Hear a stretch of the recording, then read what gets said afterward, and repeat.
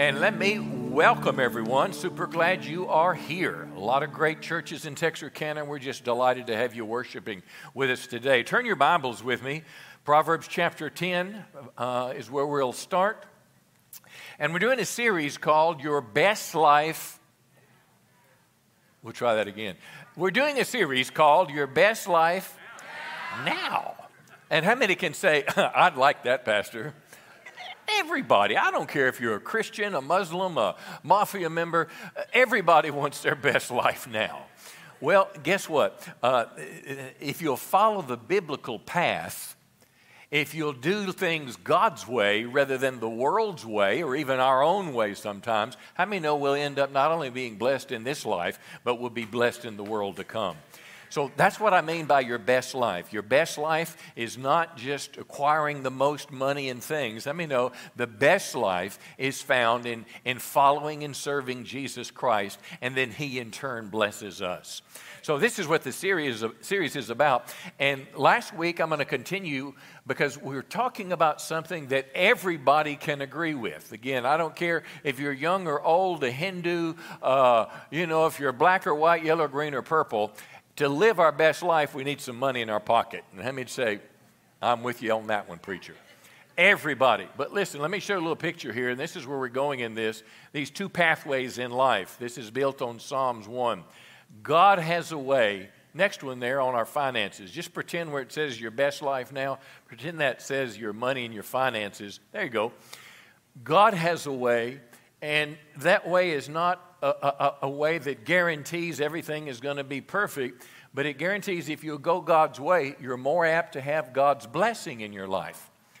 It's not a guarantee that you're going to be a millionaire. It's not a guarantee you'll never have a problem or a financial struggle. I mean, no, there's persecution in this world. The devil is in this world. He's out to harm people, but ultimately in the end, God blesses us. Well, how many know the world offers a way as well? And there's a way to get money that's not right. You can still end up with a big house or a brand new this or that, whatever the case is. But guess what? You'll only enjoy it in this life, and there'll be nothing that'll bear fruit in eternity for you. Well, the scripture that I brought you last week is where we'll start, just as a review. Proverbs 10:22, it said, the blessing of the Lord makes... Is that in your Bible? The blessing of the Lord makes rich, and He adds no sorrow with it. Now, I'd always scratch my head, and the ESV gives a little different translation said. It says, and toil adds nothing to it. The blessing of the Lord makes rich, and your toil, which is what you do, your capacity at your work, your capacity to gain money, your capacity to, learn more and make a higher salary. I don't care how smart we are or how hard we work. At some point, there's a limit of how much we can make on our own. Are you with me today? But when the blessing of the Lord comes on our lives, He can do for us in a supernatural way what we could never do for ourselves. It's like He comes alongside us. Last week, you remember there was a guy named Isaac in the Old Testament. Isaac was living in the Promised Land, but the Bible says there was a severe famine. So here you have one of God's chosen people, but he's surrounded by a famine, which means there's not enough food to eat. People are hungry, and he thinks about leaving the land, but God told him, stay in that land, and I will bless you. This is the word we're looking for, and this is what I want to happen in your life, for God to bless you. So Isaac obeyed that. The next year, now think about it, the famine was most likely caused by a drought. He planted his crops, and the Bible said he reaped 100-fold, and he went on to become a rich man. So you say, how, when there's a severe famine, can one farmer fail and one farmer succeed and succeed in a massive degree? Well, I tell you what it is, friends. It is the blessing of the Lord that makes rich and adds no sorrow to it. So this is what we're talking about. I want you to experience this blessing. And it is not just in your material world. How many know if we have a good, strong family, we are blessed. If we have health, we are blessed. If we have safety, we are blessed. So this is a blessing that envelops our whole life. Well, today I'm going to do two things. I'm going to contrast what the Bible teaches is the wrong way to get and use money versus, and then we'll talk about what's the right way. Let's jump into this, because here's the truth. God will not bless us if we get money the wrong way. Now, again, you can make money the wrong way, but God's blessing won't be on it. There's a biblical principle that if you make money the wrong way and you get rich without God, in the end, you'll lose it all and you'll have nothing to show for eternity. So this is what I want to start with. Last week, I want to allude to this again. One way to avoid God's blessing is laziness. A little picture here. I want you to imagine these folks that are working there. Well, excuse me. Imagine the man that's working there as the other 2, 4, 6, 8, 10, 11 are not exactly working. So if you were the boss and there was a constriction in the market and you had to let some people go, who would be the one man that you would keep? The man that's down in the hole. I don't think that guy that's leaning on the red shovel there, I don't think he's working. You see, the Bible says something about Proverbs 10, lazy people are soon poor, but a hard worker gets rich. Now, again, that's not a guarantee everybody's going to be millionaires. Your chosen profession, your path in life, typically has a financial package that goes with it. I mean, no, there's a reason a doctor or an engineer or an architect makes more money than somebody that cuts grass for a living. Thank God for the people that cut grass for the living, but the culture and society, have boundaries. So we all end up on a pathway. This is a wonderful thing about living in a free country, is we can choose the pathway that we follow in life, and that pathway typically has financial boundaries or limits to it. But what I want to tell you is God can bless you beyond the normal limits. And this is the message that I want to communicate to you. So again, laziness. Let me say this, particularly if you're young, but it'll apply to anyone in the workforce. If you will work a little harder than everybody else, if you'll do what you do with excellence, and if you can be trusted, you'll get promoted quicker than anybody else. Your business will prosper more than other businesses. Listen, if you work hard, if you do it with excellence, and if you can be trusted. All right, let's move on to number 2 here. Stealing. It's number 8 of the 10 Commandments. I asked in the last service, has anybody ever stolen anything? And I raised my hand, and a couple other people. I see there's no one in this service. Steve, okay, a couple people.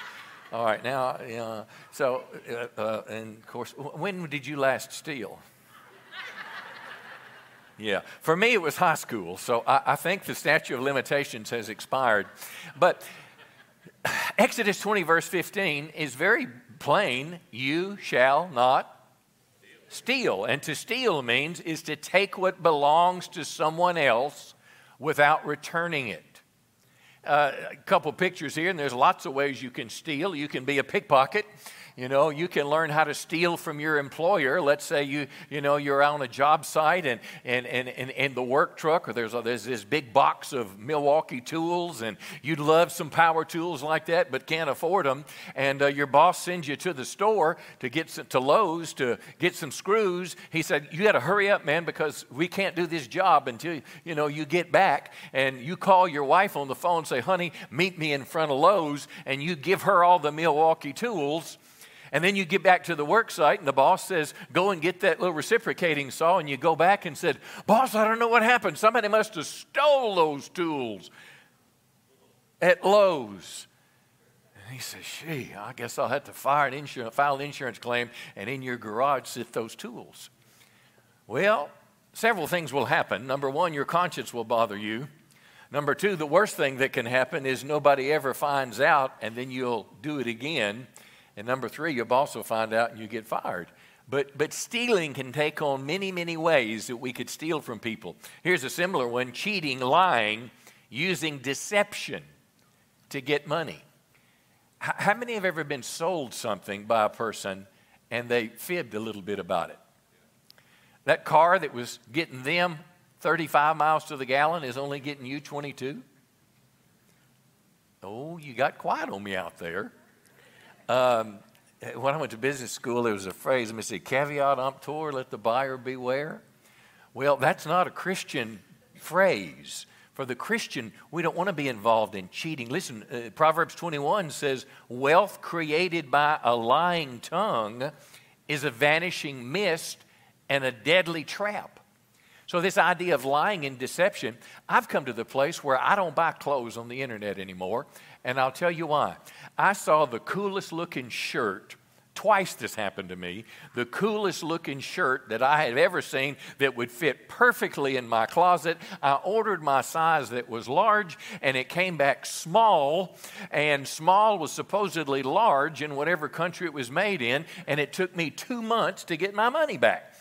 So what they were doing is they were deceiving me. They wouldn't respond back to my emails or anything else. That's not the way to get money. Taking advantage of the poor. Proverbs 22:16, whoever gets rich by mistreating the poor will become poor. Now, we're going to talk about caring for the poor later. God will bless us. But how many know it's sometimes hard to know what poor person you need to help? Now, for me, if you've got a sign on the side of the interstate and you got a big Dr. Pepper sitting with you and you're smoking a cigarette, I don't think you fit that category. But there are a ton of people, listen, friends, around the world, and this is, I do most, Lynell and I support Feeding Haiti kids every week. I'm not intending to brag, but I'm just telling you, I believe in this. I believe in works, and whether they're in America or they're around the world, that specifically help poor people. And I want to help people, like this humanitarian aid we just sent to that church in Jerusalem.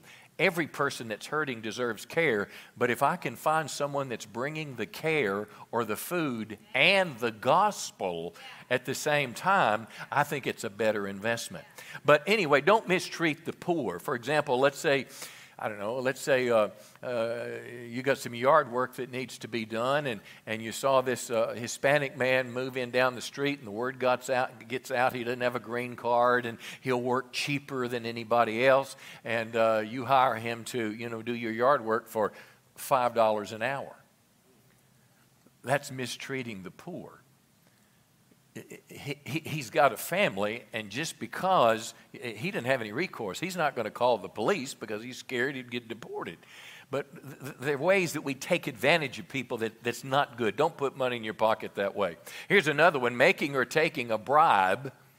Anybody ever been bribed? Someone tried to bribe you? Didn't nobody raise their hand on that one? Well, yeah. Listen, honey, it's going to be you and I on this one because I try to do bribes all the time. With my grandchildren. I have some Taste and See dark chocolate almonds that those kids love. And what Pops wants is for them to sit in my lap when they watch Paw Patrol. So I know how to get them in my lap when they say they'd rather sit in their own chair. Okay, now I'm just being kind of funny on that one. But bribery is not a good thing. Bribery means it means giving money or gifts to get something that we want. Here's another one. It'll be our last one. Coercion, fraud, using force or threats to get money. Now, when we think about this is the strong arm tactic. We think about the mafia guy that goes down the street collecting their share, and if you don't pay me my money, I burn down your store. I had someone talk to me recently, and it was a grandmother, and she said, and gave me permission to say this, she said, my daughter won't let me see my grandchildren unless I give her money. Now, I know that daughter must be in a tough spot because I know that girl somewhere deep in her heart knows that's not the right thing to do. But how many know if we walk down the wrong path long enough, we're going to do things that we're sorry for and we regret and wish we'd never done? But if you will turn around from the wrong path, because here's the deal, everybody in this room is tempted all the time to do something to get money the wrong way. A form to sign, something with their taxes or whatever the case is. But if we get on that wrong path, there may be a consequence. But the quicker we turn around and get on God's path, the quicker our finances will turn around. Come on, somebody give the Lord a good hand today. All right. let's get into the good part now. God will bless us if we get and manage money the right way. So God has something to say about this too. Let me give you a few thoughts here, and I want to review just a moment about what I said last week about hard work. But I'm going to add something to it. Hard work and diligence open the door to God's blessing. Proverbs 13 says, wealth from a get-rich-quick scheme quickly disappears, but wealth from hard work grows over time. There's many scriptures. Here's another one now about diligence. Diligence, Proverbs 10:4, diligent hands bring wealth. Now, diligent is one of those words that's kind of scratch your head. How do you define it? So I asked the all-knowing Siri, and she said diligence is to work hard, but in a careful and thoughtful way. Now, let me give you an example how this applies. Let's say you're tired of painting your house, and you're going to hire somebody to paint your house. And, you got this big family room you want to have painted, and you look on the internet, and this one guy says, I'll beat anybody's price, and this one guy says, I'll give you a quality job for a fair price, and you have them both come out and give you a bid. Well, the one guy that's going to beat everybody's price says, I'll do this for $15 an hour, and I'll be out of here in a day. Well, that sounds good. The other guy says, well, it's going to be $25 an hour, but I can't get it until 6 weeks because I got a backlog of work to do. And like most people, we think, well, okay, go ahead, do the $15 an hour guy. So you go off and you don't like the paint smell, so you go off and you go shopping all day or go hunting or whatever, and you come back home, and sure enough, his truck is gone. He's painted the whole house. He's painted the whole room. But you start looking at it, and you look at the little corners where your trim that you love meets together, where he should have used tape and taped all along the edge. He didn't use tape and tape along the edge. There's paint spilled all along your baseboard. He just used a big brush and slopped paint on the edge. And on top of that, you had a tile floor. He spilled white paint on your tile floor. It got in the grout. He tried to wipe it up, but now you have a 12-inch strip of white in the middle of your dark floor. But you only paid $15 for it. The problem is he didn't do it with diligence. He didn't do it in a thorough and excellent way. And my friends, if we will adopt the other painter uses the tape, uses the right size brush, covers the floor, covers the furniture. You pay a little bit more. That's why he's able to make a little bit more money, because he does it in an excellent way. So it's diligence that will take you far. So let me give you the second one. Practicing biblical ethics or character, now listen, will cause people to trust us, and God will bless us. Here's a historical account. King Josiah repairing the temple, 2 Kings 22, the church house had become in disarray, and they collected money to repair the temple. So basically, this is what he says to do with the money and the supervisors. Entrust the money, entrust is a key word, to the men to supervise the restoration of the temple. Now, verse 7 blows my mind. How many know when we hire someone today, or you're hired in a company, you get a blood test, a drug test, they check your saliva, they check your background check. I mean, it's just this horrendous process, and you sign this multi-page contract of what you do and what you don't do. And you know why we do all that? Because people are not trustworthy. Because people are not honest, and that's what the world has to do to cope with the dishonesty. But verse 7 says, don't require the construction supervisors to keep account of the money they receive, because they're honest and trustworthy men. In other words, whenever they come up and say, boss, I need another $5,000, or treasurer, I need $5,000, he probably says, well, what you doing? He says, well, right now we're working on the flooring in the back. He said, okay, here it is. And they didn't even sign anything. They kind of shook hands and did it. How could that happen? Well, I tell you, in my own life, we often have people that come to work on our home. Things break. The washing machine goes out. I call the home service company, and they say they'll send somebody out between 8 in the morning and 5 at night. Well, duh, you have a life. but somehow you manage to be. You're not just going to say, well, the door will be open and the washing machine is or the dryer, whatever, it's in the little back room behind the kitchen. You're not going to let some stranger in your house. But when I have a plumbing problem, I have a brother that I have worked with for years, a good Christian man, I know him. When I have a problem, I tell him, front door is open, you know where the lights are. If you want something to drink in the refrigerator, help yourself. What's the difference? He's trustworthy. He's honest. He has character. And that, my friends, gets the attention of people, and that will cause God's blessing to come on the labor of your hands. Come on, give the Lord a good hand today. Let's talk about something supernatural now. And when I'm talking about supernatural, I mean all of us. I don't care who you are and how much money you make or how smart you are or what you're qualified to do. You will reach a place in life where you don't have the financial resources to do it. There's something out there that is the proper thing to do that you're a step away and there's nothing you can do. You can't borrow your way into it. You can't work harder your way into it. You can't beg your way into it. If God doesn't do something for you, and this is what I mean supernaturally, if God doesn't do something, you're in big trouble or there's a problem. Let me give you an example in the Bible, and what you're going to see is faith and obedience are the door to God's supernatural blessing. Let me say it again, faith and obedience. Because if you're walking with God, you're praying about what your need is, and God will show you. I want to read a passage to you. It's Matthew 17. The collectors of the temple tax came to Peter. In other words, the IRS came knocking on Peter's door. And they said, doesn't your teacher or Jesus pay the temple tax?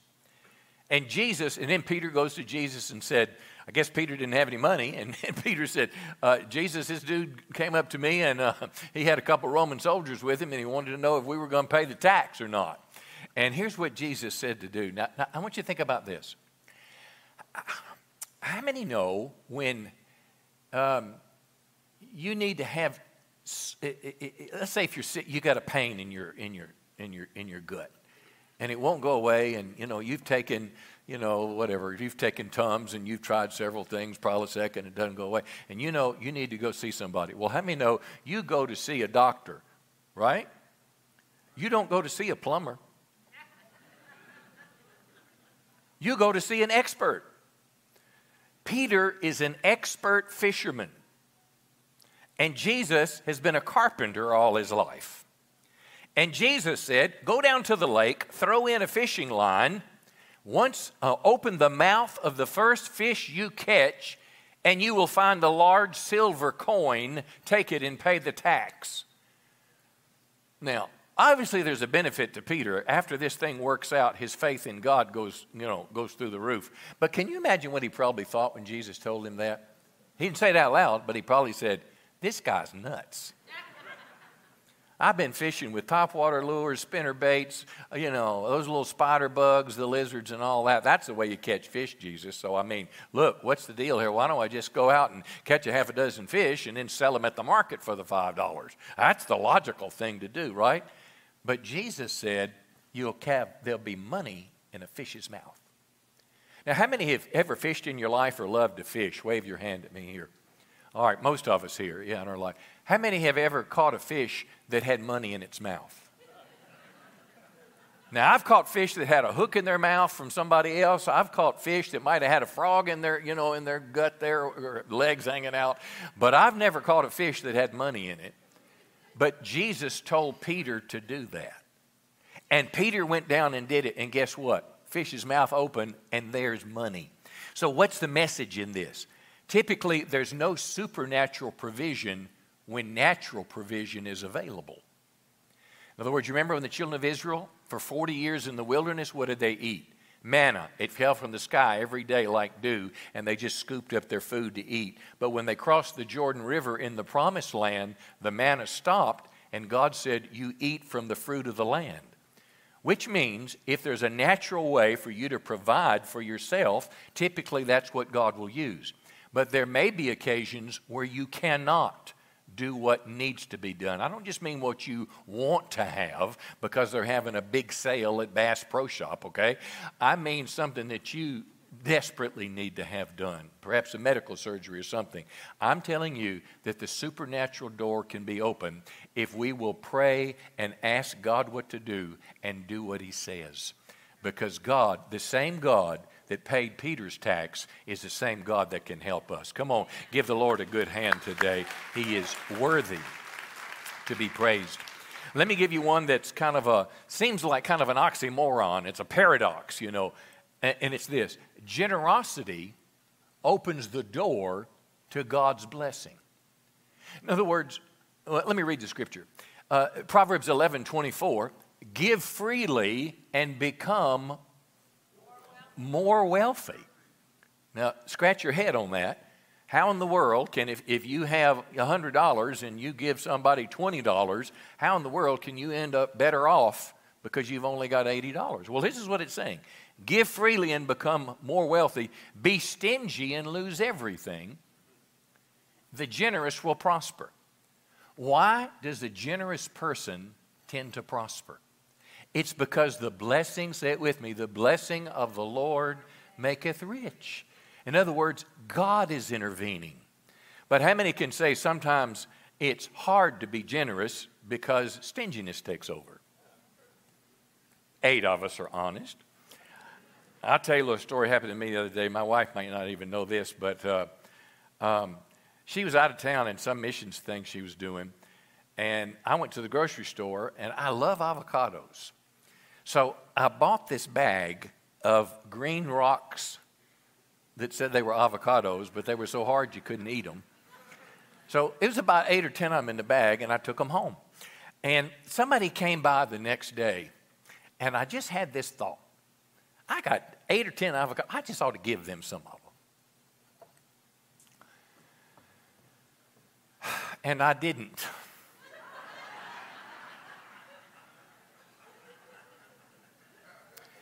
And it bothered my conscience.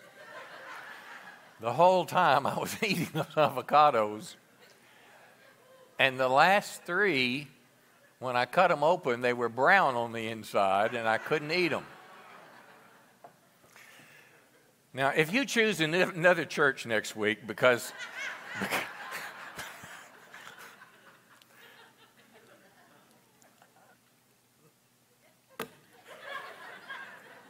now look, I do my best to be generous on a serious note. I mean, whenever I get any money, I pay my tithe on it, and we give offerings to everything that comes around the loop there. I mean, we give some give a lot, but I still have a stingy side to me. I bet the person in your shoes today does too.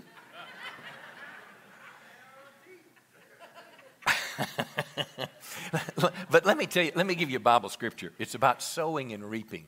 And here's where a little faith is involved. 2 Corinthians chapter 9, Paul the Apostle said, I don't need to write to you about this ministry of giving for the believers in Jerusalem. Now, what was going on? There was a famine that was happening in Jerusalem. The Gentiles owed a spiritual debt to the Jews, so Paul is trying to get all the Gentile churches to help the Jewish people. That's exactly what we're doing today. So anyway, he sends a letter to kind of let them know he's coming. And verse 2 says, I know how eager you are to give your avocados away. No, he said, I know how eager you are to help. But I want it to be a willing gift, not one giving grudgingly. If you notice, that's why we don't pass the offering plates in our church anymore. If you want to give, give. If you don't, don't. It's your choice, but giving to God-honoring works and projects keeps you on God's road, come on now, and one day the Lord will reward us. So again, I tell this to the new members class, our Connect class, told them this morning, I don't want your money. I don't want your money, and I'm not trying to recruit you for a job. But if you want to join your hearts to us, we're trying to do something big for Jesus, and I think there's enough evidence to prove that's true. Come on, somebody say praise the Lord. But then he says this, and here's your lesson. Remember, now he's talking about them giving, but then he talks about a farmer. A farmer who only plants a few seeds will get a small crop, but the farmer who plants generously will get a generous crop. Now, my brother's a farmer, and I think they plant their soybeans about that far apart. I think. It depends on the length of the width of the rows. But engineers have figured out how close to plant the seed. Well, when he buys a bag of these genetically engineered soybeans that everybody plants today, it's like $300 for a bag of seeds. And he could say, well, I'm going to save that seed, and rather than planting them this close like I'm supposed to, I'm going to plant them that close. Well, guess what happens at harvest time? You have a smaller harvest. And then he's likening the same thing to financial giving. Now, this is not a gimmick, okay? But he says this farmer who plants generously will get a generous crop. And then he says, you must decide in your heart how much to give, because God loves a person who gives cheerfully. And now, listen to the promise. The promise says, God will generously provide all you need. But that's not the preacher asking you to give to him. That's not raising a church offering. We have plenty of money. We're doing great. If you want to be a part, do. If you don't, don't. But the Bible says God will provide what you need because you're practicing a principle called sowing and reaping. And it works in life. But let me say this. This is not a gimmick. Don't give to get something from God. There was a horrible theology that went through the church in primarily the 80s and 90s, where it tied everything to what God's going to do for you if you give. Now, that's true, but unfortunately what we do is we tend to go from one extreme to the other extreme and say nothing. But I would do you a disservice if I didn't tell you that you open the door of God's blessing when you invest in the needs of people and in the work of God. God loves a person who gives generously. He'll provide your needs, and you'll have everything you need with plenty left over to share with others. In other words, I start the cycle of generosity. God begins to bless me, but I don't just hold on then and hide the avocados. I give generously, and then God gives generously more. Again, it is not a gimmick. Every Christian will have a financial struggle at some point in their life. Paul the apostle who wrote this had times when he was hungry, but this particular truth he's saying is there's seasons in our lives when we'll have financial pressure, but the overall tenor of our lives will be that God will bless us because he's a good God. Come on, give the Lord a good hand today. Let me give you another one that's similar but a bit different. It's called tithing. It's practiced in the biblical church. Tithing means to give, or some would even say to return to God 10% of whatever we earn. The reason we would say return to God is in the Old Testament, they were taught in Leviticus 27:30, the tithe, or a tenth of the land, belongs to the Lord. In other words, so you're returning to the Lord what he's given you, but it's a big faith step. And I'm going to show you both Old and New Testament that it's a practice. He asked this question, Malachi chapter 3. He says, will a man rob God? But God says, you're robbing or you're cheating me. Now, how in the world could you rob from God? First of all, we don't have anything God needs. God doesn't need any money that I gave today. I mean, God doesn't need me. It's a privilege for me to serve him. It's a privilege for me to be able to give to the Gideons today. That's the way I look at it. He says, you're robbing me, and your tithes and contributions are offerings. The tithes, the 10% is offering, is anything that's above. But then he said to this Israelite people, he said, you're cursed with a curse because you're robbing me. But notice what he said in the promise. Bring the full tithe, the 10%, into the storehouse. Now, in their day, it was the temple. It was the place that, because their worship was centralized in one place around the temple. I would apply this today as the temple is the local church. It's the place where you're spiritually fed. Why? So that there may be food in my house. And the only time you'll see this in the Bible, it says, put me to the test if I will not, God said, open the windows of heaven and pour down for you a blessing until there is no more need. And again, this is not a give 10, pull the lever, and out comes whatever, 50. This is not a gimmick. It is a principle of the Christian life. Linnell and I started out in a poor church, and we were not doing real good. We're doing much better today, but it's not just because we're older and have worked harder. It's because we practice biblical principles all of our life. And over time, have you had hard times, preacher? Absolutely. Were there times of struggle? You don't know where money was coming from? I remember when my little girls wanted to be cheerleaders. Isn't that the greatest? It is the greatest thing that ever happens to that little girl, or it is the worst thing, most devastating thing that'll ever happen if she doesn't get selected.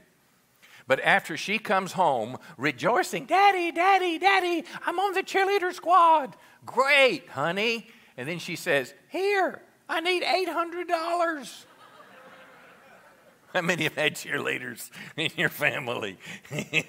you know what it's talking about. Well, sometimes you don't have the $800. What do we need? We need the blessing of the Lord. Come on now. The blessing of the Lord may be that God gives us more hours to work. He may give us opportunity. It all fits together, though. But Jesus affirmed tithing as well. Luke 11:42, Jesus, it's kind of a rebuke against the Pharisees, but it's a promised blessing. What sorrow awaits you, Pharisees? They were the religious hypocrites. You tithe even the tiniest income from your herb gardens. In other words, they pulled off 10 mint leaves and brought one to the temple, yet they were the people that crucified Jesus. But you ignore justice and the love of God, which is more important than the money. You should tithe, yes. And that does it for me. Jesus said it. You should tithe, but don't neglect the more important things. Sadly, in our world, money tends to be the most important thing. But with Jesus, money is just secondary. And when you learn as you grow to be a tither, to be a giver, you experience joy, you experience a satisfaction, and you experience the blessing of the Lord that makes rich, come on now, and adds no sorrow to it. Give him a big hand today. He's worthy to be praised. I want to give you one more. It's caring for the poor and needy. Proverbs 14:21, blessed are those who help the poor. Now, it might be hard to figure out who exactly that is, and you can't help all the poor, but there are some poor people that I can help.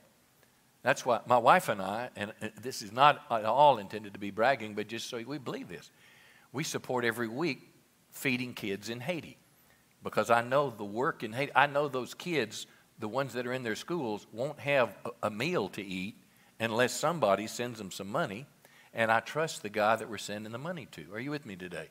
Find somewhere, though, help the poor. The poor could be your neighbor. You know, maybe your neighbor, I don't know what, is going through a divorce or a real hard time, or the husband had surgery and he can't work for a while, and it becomes obvious to you, there's a problem that's there. Take them to the grocery store one week. I mean, would that be unheard of? I mean, they may not be poor forever, but guess what? God sees that. Proverbs 19 said, if you help the poor, you're lending to the Lord, and the Lord will repay you. So again, I hope you receive these positive things that the Bible teaches us about how to have a blessed life. But it seems like a paradox sometimes, doesn't it? How in the world can I live this kind of life and a good God bless me? Well, I'll tell you, because he is a good God and he is worthy to be praised, and we can trust him that his word is true. I'm going to close with this last thought, and then we're going to pray. But I'm going to ask you this question. How much do we need? How much do we need? Honey, I want you to put your hands in your ears just a minute. Linnell watches these home and gardening shows, these remodeling shows.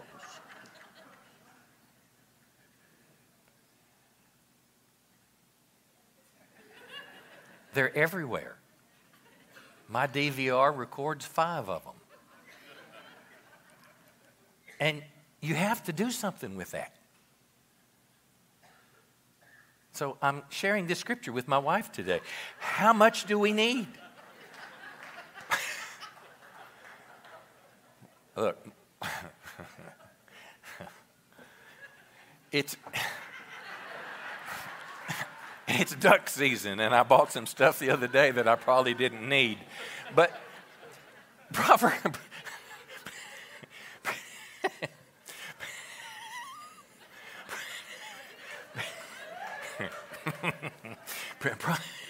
Proverbs 30, verse 8 and 9. Give me neither poverty nor riches. Give me just enough to satisfy my needs. Now listen to this. If I grow rich, I may deny you, the Lord, and say, who is the Lord? In other words, and then he goes, if I'm too poor, I might steal and insult God's name. Let me ask you a question. When do you pray the most? When your bank account's at the top or it's at the bottom? At the bottom.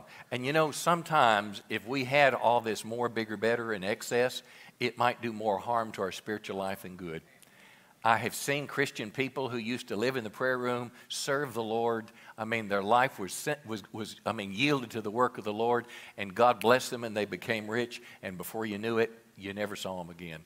They disappeared from the prayer meetings, too busy to serve, whatever, because somehow the love of money, come on now, can shift into your heart into a gear. I'm not saying money is bad, because I know wealthy people today who are entrusted with the work of the Lord and are doing tremendous things around the world for the kingdom of God. But it's a good question we need to ask ourselves. I told my wife last night, in case you're wondering, to go ahead and we're going to plan next year to remodel a bathroom there. So I'm not picking on her. But I'm just saying, how much do I need? I don't want to be rich and deny you, and I don't want to be poor and steal. But God, I want you to satisfy my needs. So that's a good place. Paul left it this way, and I'll close with this. Paul said, I've learned how to have a lot, and I've learned how to have a little, but I've learned how to be content in all things. Why don't you bow your head, and let's just pray just a moment. And I want you to, somehow I want you to agree with me in prayer, because I think I'm going to pray your heart and mine today. But Lord, we want to ask you to bless us. Just ask him. Say, Lord, I want you to bless me. I don't want to be the one that's going the world's way to get money, and even my way sometimes.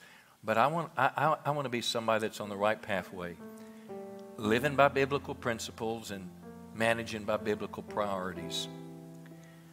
And Lord, if I've not been handling money the right way, if you're watching online, I want you to join me. If I've not been handling money the right way, I want to ask you to forgive me. And I want to ask you to help me turn around as quick as I can and get on the right path. Because I believe that it is indeed the blessing of the Lord that will meet my needs. And lastly, Lord, help us all be content with what we have. We are blessed, most of us are blessed beyond measure. Help us be content with what we have. Don't let the people that send us catalogs and things that pop up on the internet divert us from that which is truly important.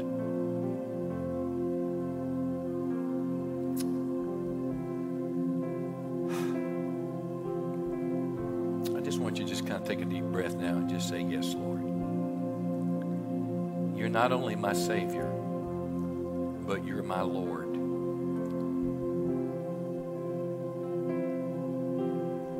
You want more than just a prayer to go to heaven. You want to be the Lord of my life.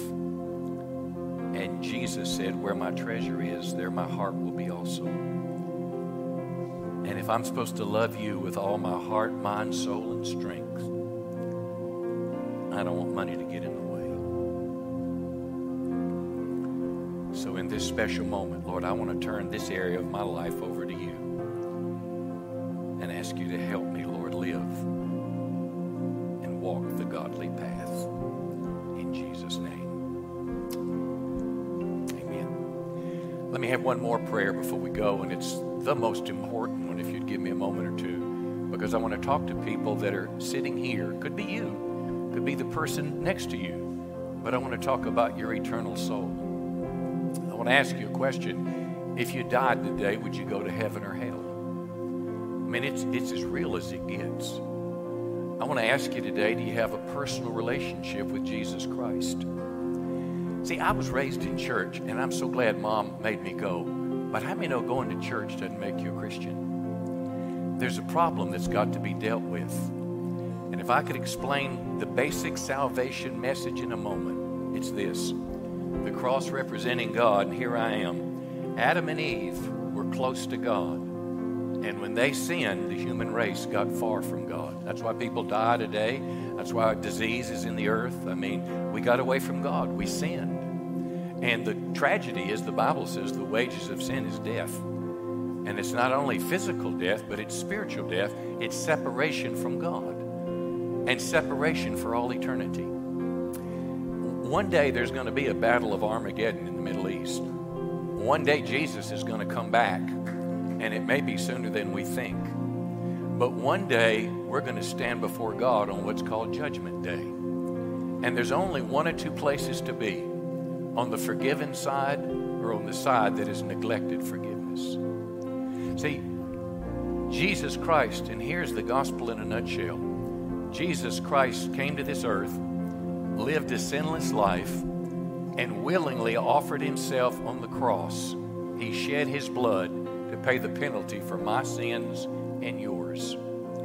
He died in our place. He took the judgment of our sin, which is eternal hell. He took the judgment on our shoulders, and that was on his shoulders, and that was 2,000 years ago. But now here I am, standing, looking at the cross and looking at the world or looking at my way. And you say, well, Pastor, what does a person need to do to go to heaven? My friends, it is simply this. It is to believe in Jesus and to follow him. And this idea of following him, it means turning to God. It means a deliberate decision that I'm going to turn from my old ways, and to the best of my ability, I'm going to walk with God. The Bible calls it repentance. And it's a decision that we make and ask Christ to forgive us, and we begin to follow him. If you're here today and you'd like to make that decision today, that I'd like to become a follower of Jesus, we're going to pray for you. For some of you, it may be the first time you've ever prayed this prayer. For others, you might have been a Christian or lived the Christian life at one time, but you got away from God. You backslid. You don't know how it happened, but God is tugging at your heart today to recommit your life to him. So we're going to pray for you now, and I'm going to ask you to do something very bold. I'm going to go section by section, but if you want to commit your life to Christ, I'm going to ask you to wave your hand at me. And if you say, well, why is that, Pastor? Well, first of all, let me say, I don't want anything from you. We want to give you something. We want to pray for you and lead you to Christ. But what will happen is you need to make a step. Christianity is not just personal and private and in our head. It is lived publicly. And if you cannot acknowledge Christ in a room where people will clap their hands for you, you'll never do it out in the real world when you get out there. So I'm going to ask you today the most important question of your life. For many of you here today are saying, Pastor, I'd like to get right with God. I want to commit my life to Jesus, and I want prayer today. And if that's you and you're in this far section, would you just raise your hand at me and wave it real high? Say, I want to give her a big hand right on the front row there. Give her a big hand. Anybody else here today, say, pray for me. I want to give him a big hand in the back there. God bless you, sir. God bless you. Any in this section today, say, pray for me.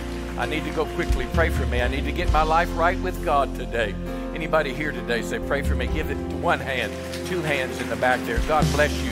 God bless you. God bless you. Any here today, say, pray for me.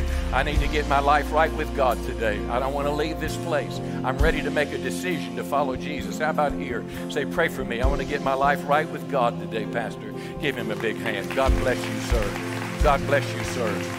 The Bible says, angel. Anyone else, say, pray for me. I need to get my life right with God. Anyone in this far section, say, pray for me. I need to get right with God today. All right, listen, let's all give one more big hand for those that lifted their hands. Let's stand to our feet right now. And all you that lifted your hands, let me invite you to come to the cross right now as your first step to Christ, and let one of our pastors pray for you. All you that lifted your hands, come on up, let us pray for you, dear. Come on up. Nobody's we're here to help you. Give them another big hand today. These are people making steps to Christ. Come on, let us pray for you today. Even if you didn't raise your hand, but something is pulling at your heart now. I need to get my life right with God. Come on up here. We've got pastors here that will pray with you today. Come on, here's a young man coming down the aisle. Give him a big hand today. God bless you, buddy. God bless you. We're proud of you today. We're proud of you today, my man. Good to see you. Others that are coming. Here's a young lady coming today. Give her a big hand. Others today say, pray for me. Here's a young... Oh, I missed that one. Anyone say, pray for me? All right. Well, listen, thank you for coming today. We've got one last song, and then we'll dismiss. We'll have a prayer team that will linger around the altar, and if you want prayer, they'll be here for you. I love you. Thank you for coming.